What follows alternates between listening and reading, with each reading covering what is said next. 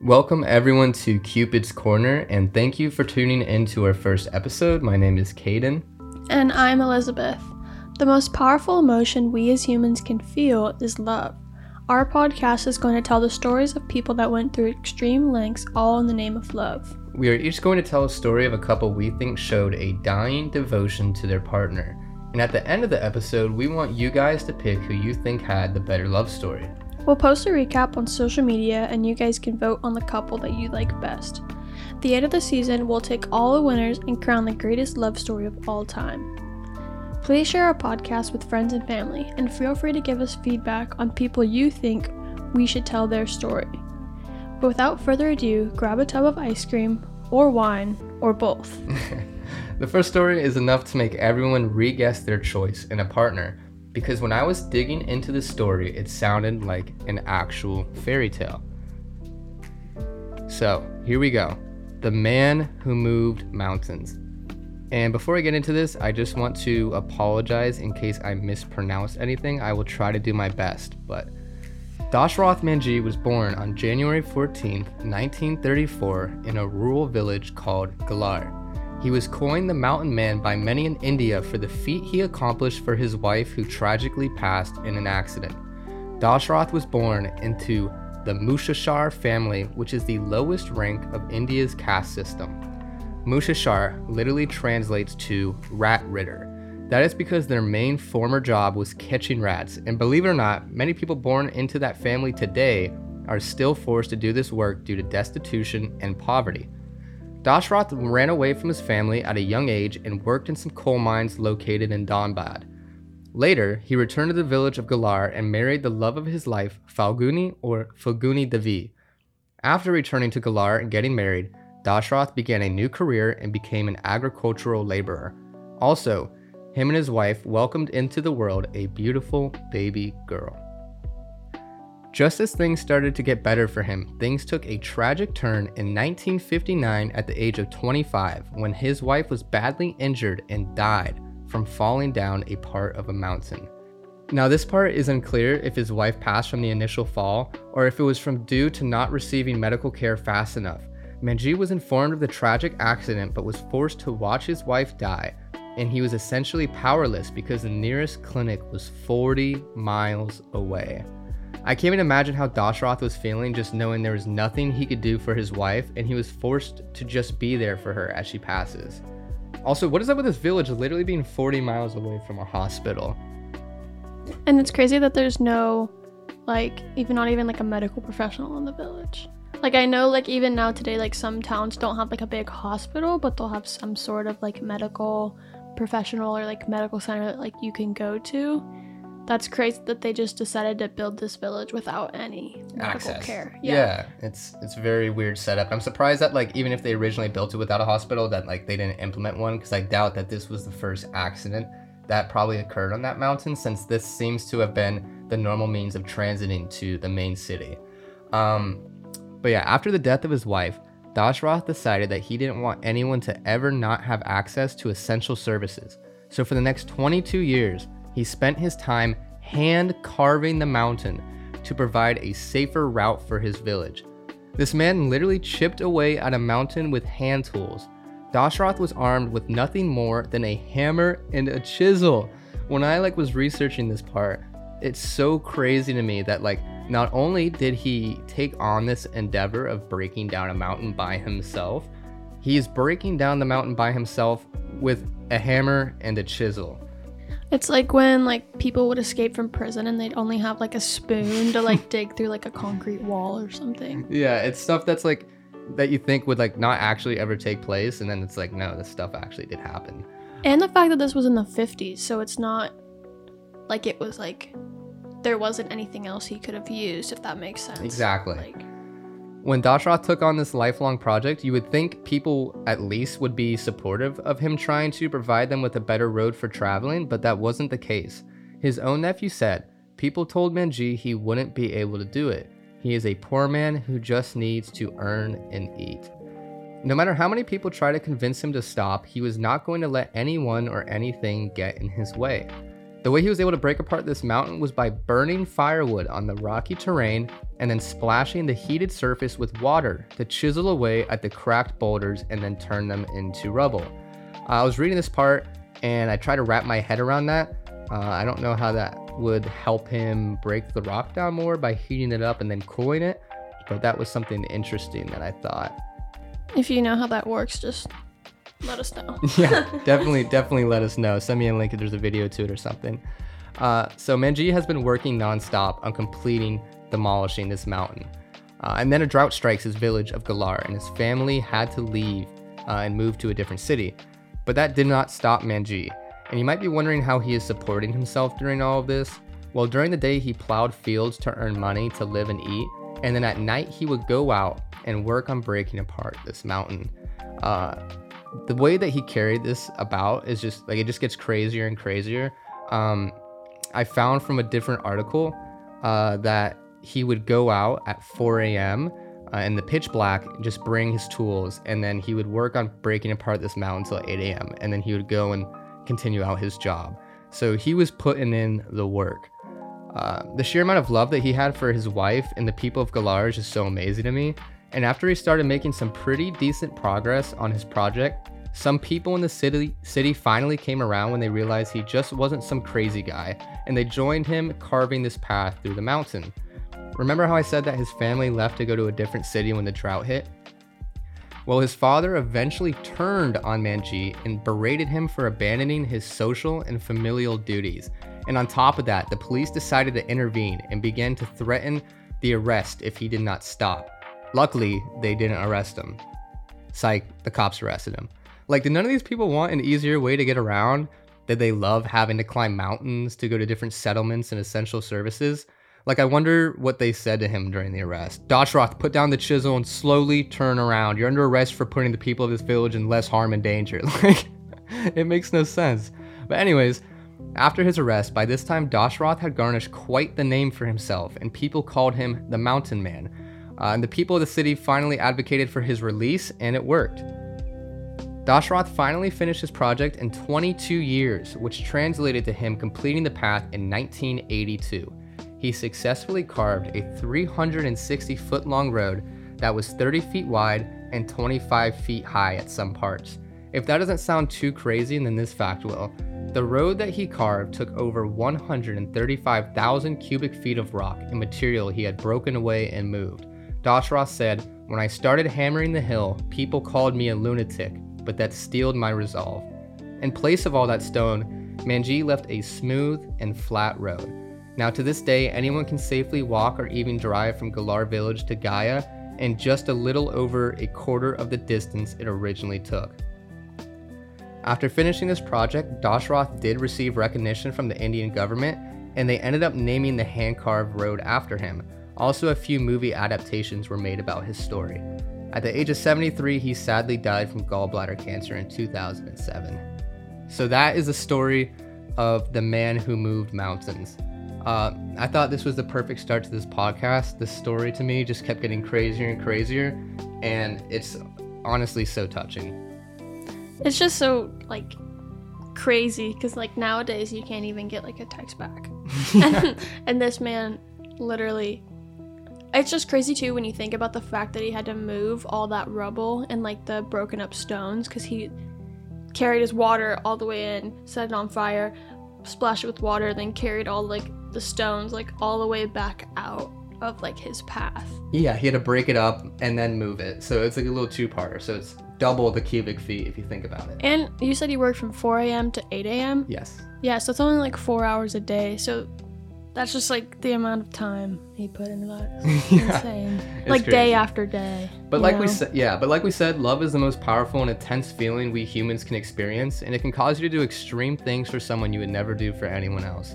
Dashrath took his grief and turned it into a project that would consume his life and cause his family and friends to turn on him.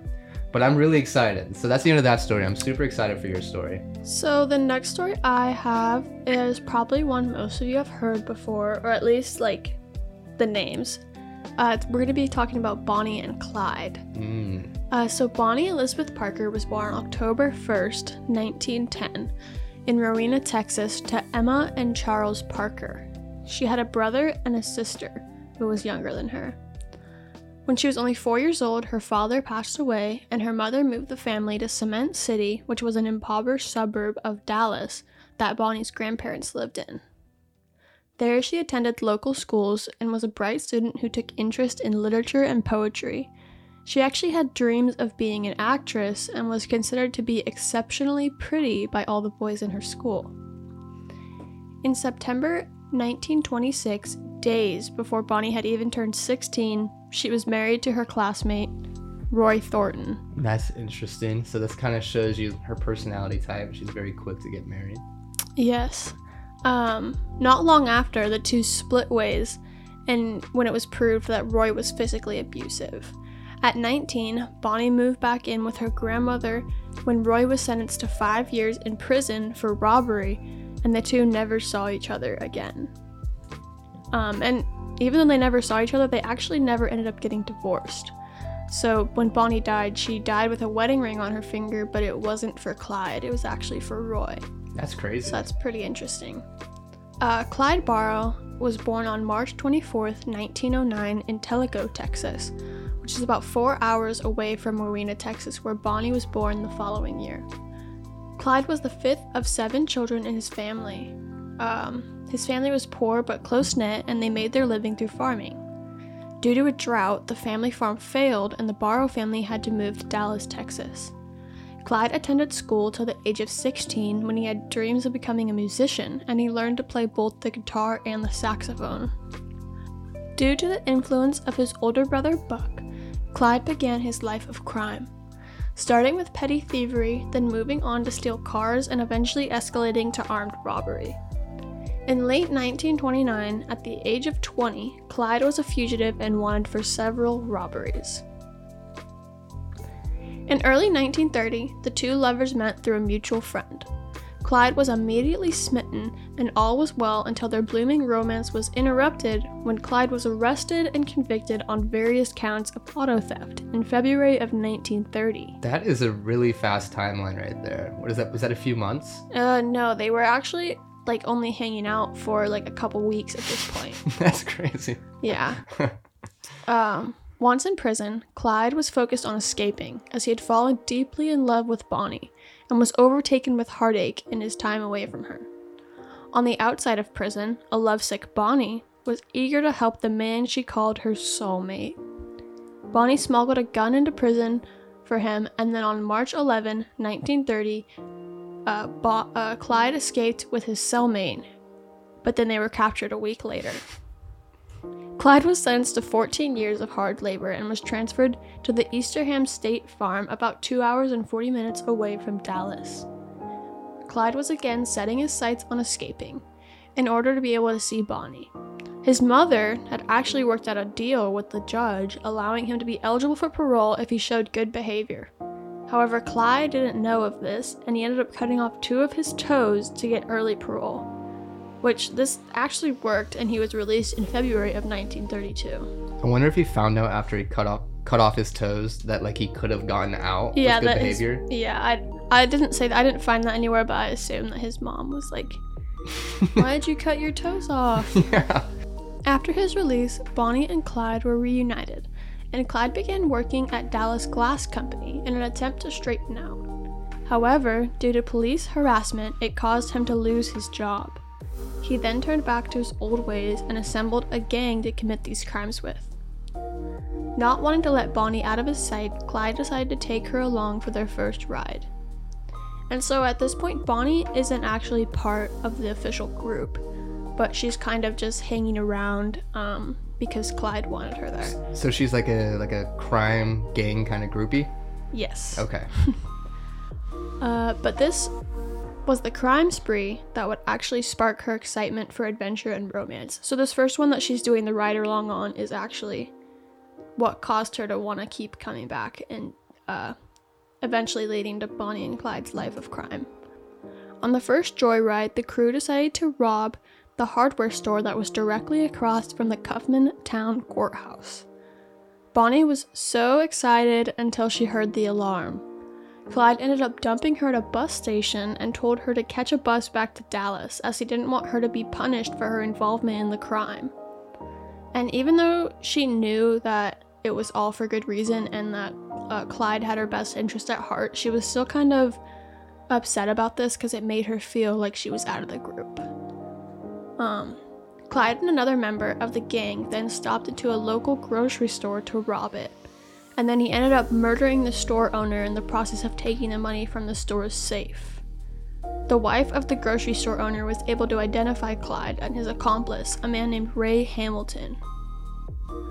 Clyde, knowing that he would need to be running for the rest of his life, he went to visit Bonnie and gave her the option. She could either go with him or stay in Texas, as he didn't want to affect her life because of his wrongdoings. But without a doubt, Bonnie left a note for her mother and joined Clyde on the road. Do you know what the note said? No, I didn't find that anywhere. Okay. The gang got on the road, and while passing through Springfield, Oklahoma, the group came across a community dance and decided to attend, thinking it would be a fun way to let off some steam and they would be safe from the police. That's kind of like interesting to think that like these people were like heinous criminals and they just took a day, like they just took a break to go dance. They just took like a day off to go dance. Yeah. However, being that it was still prohibition, the two police officers that were there saw one of the members swaying as if he had been drinking, and they approached him. Clyde and Hamilton then drew their weapons and shot both police officers. One of the crew members, Everett Milligan, was detained during the chaos and blurted out the names of the killers he had been riding with. Back on the run, Bonnie suggested they visit her aunt in New Mexico to regroup. However, on the way to New Mexico, a police officer noticed that out-of-state plates and decided to look it up. So I just wanted to say that the reason why the out-of-state plates was so weird is because back in this time, people weren't like taking vacations or like traveling that much, so out-of-state plates kind of like stuck out a lot more than they would today. So when the police officer looked it up, the car had been stolen a couple days earlier. After scouting out the property, the officer approached the door and was greeted by Clyde's gun. That is so terrifying. Yeah, you like think it's gonna be like... Yeah, you just think it's like a normal maybe stop. It's a mistake or something like that, or like it's something normal. So Bonnie and Clyde forced the officer into their car and took off. They then released the officer unharmed, and that was the incident that gave Bonnie and Clyde their reputation. They were seen in headlines all across America. The two began committing bank robberies, but were not very successful with the first robbery, only getting away with $80, which is about $1,400 today. Holy inflation. Yeah. That is crazy. The second bank they attempted to rob, they went in guns blazing, but the bank was empty, so didn't work out too well. The two went home for Christmas to visit their families and stole a car with their new accomplice, William Daniel, or W.D. Jones. In the heist, Clyde ended up shooting the car owner. So the original heist was only supposed to be William Daniel, or W.D. Jones, because he had been bragging to them about how good of a criminal he was, but when he went to go steal the car, he wasn't actually able to get it started. And the owner came out and saw that someone was trying to steal his car, so he started trying to like get it back, and that's when Clyde intervened and tried to steal it and ended up shooting the owner. So like that must have been so interesting. I'm surprised like Clyde did William Daniel end up sticking in the group after this? Yeah, so we'll get to more with him later on. Okay. But yeah, knowing that after this they would be on the run, and they wouldn't be able to see their families for a while, they said goodbye to their families and they were back on the road. In an attempt to capture Bonnie, Clyde, and W.D. Jones, the police forced the gang to shoot their way out, which ended up killing another police officer, bringing the group's total to 5. Over the next few weeks, the gang held up several more banks and even broke into a government armory. How did they break into a government armory? I don't know. Especially with W.D. Jones. That's interesting. While traveling through Missouri, a motorcycle officer stopped them. After forcing him to get into their car and continuing to drive, their car battery died. They then forced the officer not only to steal a new car battery for them, but then install it as well. Then they sped off, leaving the officer behind. In March of 1933, Clyde's brother was released from prison. Buck and his wife Blanche joined the group. After being approached by the police in Joplin, Missouri for their crimes, the crew was back on the road heading toward Wellington, Missouri. Unaware of recent maintenance to a bridge that had been removed from the road, the gang got in a car crash. With the car being flung into a ravine, everyone was able to escape except Bonnie, who was pinned by the frame of the car. Luckily, she was able to be pulled from the wreckage and fire before the car exploded. Badly injured, the crew got help from a farmer nearby who came to the scene. But just like all the times before, they were recognized. Clyde stole the farmer's car and they were back on the run. With Bonnie's medical state, Clyde hired a nurse and sent the other members out to get some quick cash from the surrounding area, never leaving Bonnie's side. After a few nights' stay in the Red Crown tourist camp outside Platte City, Missouri, their cabins were raided by police and it was time for another escape. This time, however, the crew suffered some injuries. After a stop at Dexterfield Park to assess the wounds, they were surrounded again. In their escape, Clyde and Bonnie both took shots to the arm. Clyde ended up crashing the car and had no choice but to flee on foot. At this point, Buck was badly injured and ended up dying in the hospital a few days later. And his wife Blanche served 10 years in women's prison. While taking care of their wounds, Bonnie and Clyde wandered the cornfields for the rest of the day. W.D. Jones didn't try to locate them and ended up turning himself in and cooperating with authorities to give them information on Bonnie and Clyde. What a narc. I know, he sucks. He couldn't even steal a car and then he just turns them in. Yeah, that's like when you lie about your job resume and then you're just like a narc on top of it. That's terrible. Now just the two lovers on their own laid low for a few months, but in November of 1933, they held up a payroll office in Texas. The authorities attempted to capture the couple at Clyde's mother's birthday party. The policemen made the mistake of giving the couple a warning to turn themselves in. But Bonnie and Clyde got into the car and Clyde began shooting with a machine gun, and the lovers escaped once again. So that's so weird to me right there, because at this point in time they had already murdered 5 people. So I wonder if that police officer knew who they were, but I think they did. Like, it's interesting that he gave them a warning. Yeah, I think it was just like how when there's like hostages and stuff like that, or like just like big like police operations, sometimes they'll give them like, hey, like come out with your hands up, like you like walk towards us slowly kind of thing, which allowed them to, take the time to get out and escape. That makes sense. Yeah. After committing a jailbreak for their old crew member, the couple continued to commit more crimes, killing more officers. Bonnie and Clyde ran for a little longer, robbing stores along the way. They knew they were going to get caught eventually. On May 1934, they had the last visit with their families. Bonnie had passed on a poem to her mother about all their exploits. Noting the family's visits, the police predicted the two lovers' next stop. After spotting the couple's car and following them, without any warning, the police began shooting at the car. Once firing stopped, the men all approached and found Clyde slumped forward and Bonnie laying on the ground as the door had opened and she slid out. Bonnie and Clyde had finally been caught and killed.